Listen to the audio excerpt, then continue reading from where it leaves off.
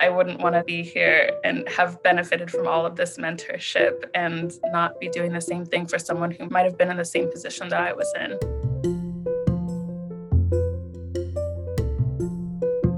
Hello and welcome to The Common Room, a series of conversations between members of the Yale English Department. I'm Steph Newell. Today we're talking to Cirũ Wainaina, who is a second-year PhD student in the English Department, working on Black Caribbean poetics, sound and metre.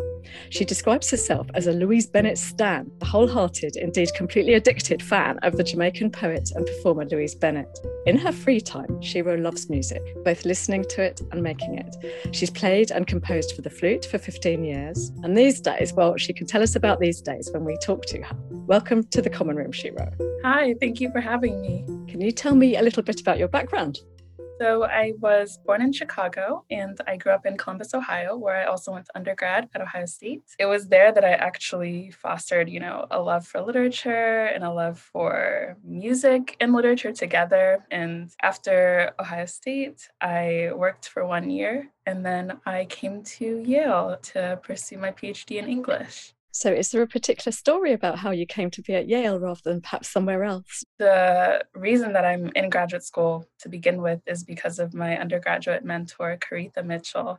She really noticed that I was able to do this kind of work and that I just needed a little bit of polishing, a little bit of help. She really took me under her wing and she really encouraged me to apply to graduate school. Just having this sort of community around me of Black women who were interested in seeing me succeed and were also completely honest about what the state of the humanities is and, what I might or might not have to look forward to at the end of the PhD, but knowing and supporting me in the fact that I could do it. I came to be at Yale specifically after graduating. I was really so impressed by the Beinecke and I love just being in archives. So I think that's why I'm here. I really wasn't sure until the visit. Now tell me about your fascination for the Jamaican poet and performer Louise Bennett, Miss Lou as she was known. What got you interested in her and how has she shaped your PhD project? Well, I came to Miss Lou's work in my first year. I ended up reading Mervyn Morris's biography of Miss Lou, and then I ended up watching all of these BBC short films about her. And I just became completely obsessed with her impact in multiple genres. Not only was she a poet, but she was also a performer. She wrote plays, so she's had a huge influence on Jamaican theater. She's also done children's television, which actually Yale has access to a few episodes of some of the children's programs that she produced and starred in for the Jamaican Broadcasting Company. And it's just so interesting to see the way that sound, meter, and poetry actually collide with children's television in ways that I hadn't even considered.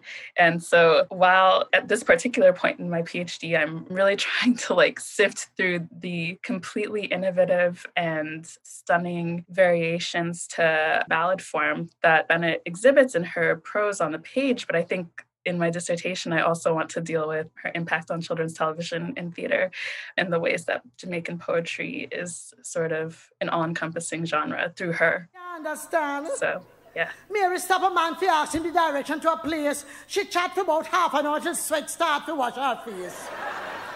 She start to blow for breath and her next string them start to swell. The man just shake him head and say, "No compre, mademoiselle." Then enough more Frenchman gather around start pop language pan we. And me getting a 10% now I stand fee and a Lego English pan them and a bust big words so fast, some scatter with some stagger back, some tallop like them lost. So since you've been at Yale, I notice you've been working as a mentor and a writing tutor, and I'm really interested in how that connects with the story that you told us about how you yourself were mentored. Actually, when I was in high school, I had a literature teacher tell me that I have all the right ideas, but I don't have the writing skills to match them. And going into undergrad, I had no idea that I would become an English major, considering that in high school, I had this experience where I was told that, my writing's not up to snuff. But once I encountered Caretha, she really impressed upon me how important it is to visit writing centers and to really take advantage of the opportunities to revise and edit your work in community with other people. And that's what pushed me, I think, when I came to graduate school, to make sure that I was always helping one other person. I wouldn't want to just be here and have benefited from all of this mentorship and not be doing the same thing for someone who might have been in the same position that I was in.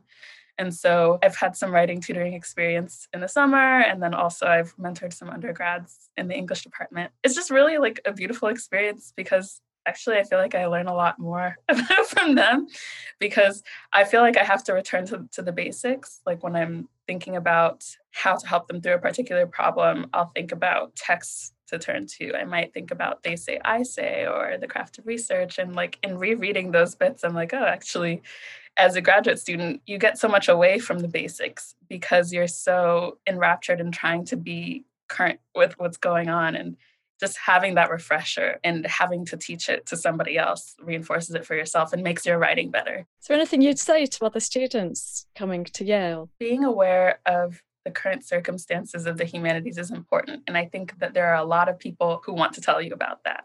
But I also think that in the time that you're in graduate school, no one will know what it will look like at the end. And there are so many different outcomes besides like just being a faculty member.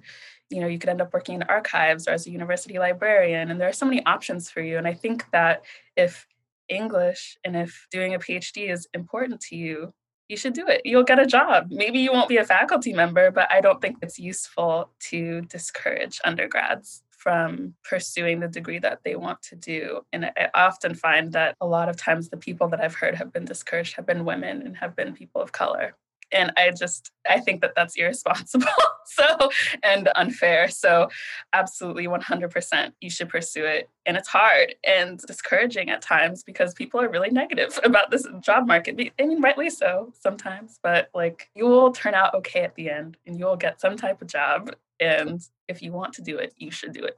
That would be my advice. Thank you. That's really beautiful advice. Well, now I know you're a dedicated flautist. And I wonder if you have a favourite piece of music that you could tell us about what it is and why it's your favourite. What piece of music do you remember most? Oh my gosh. It was actually like a scales exercise that I was doing. And I was being forced to do the flight of the Bumblebee in my flute lessons in high school.